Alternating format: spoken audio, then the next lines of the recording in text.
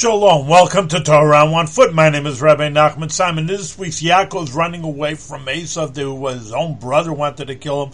In any case, he's sleeping on the road, and therefore in a field, and he has rocks around his head to protect him from the Vildachayas, from the wild animals. So you can ask, well, wait a minute, a tiger or lion, whatever they are over there, would get your body, you have to have a whole protective tent. Why only your head? But that's for us also, that when we're going into a foreign land, which we are, it's different than Judaism, and there's certain things that, so to speak, like you say, play with your head. You have to protect your head. Your head has to be into Torah and knowing the right things and right attitudes in life. And then your body will go afterwards, everything will be fine. But the main thing is just that protect your mind and your head and your thoughts, that they should be in the Torah framework and not into the worldly framework.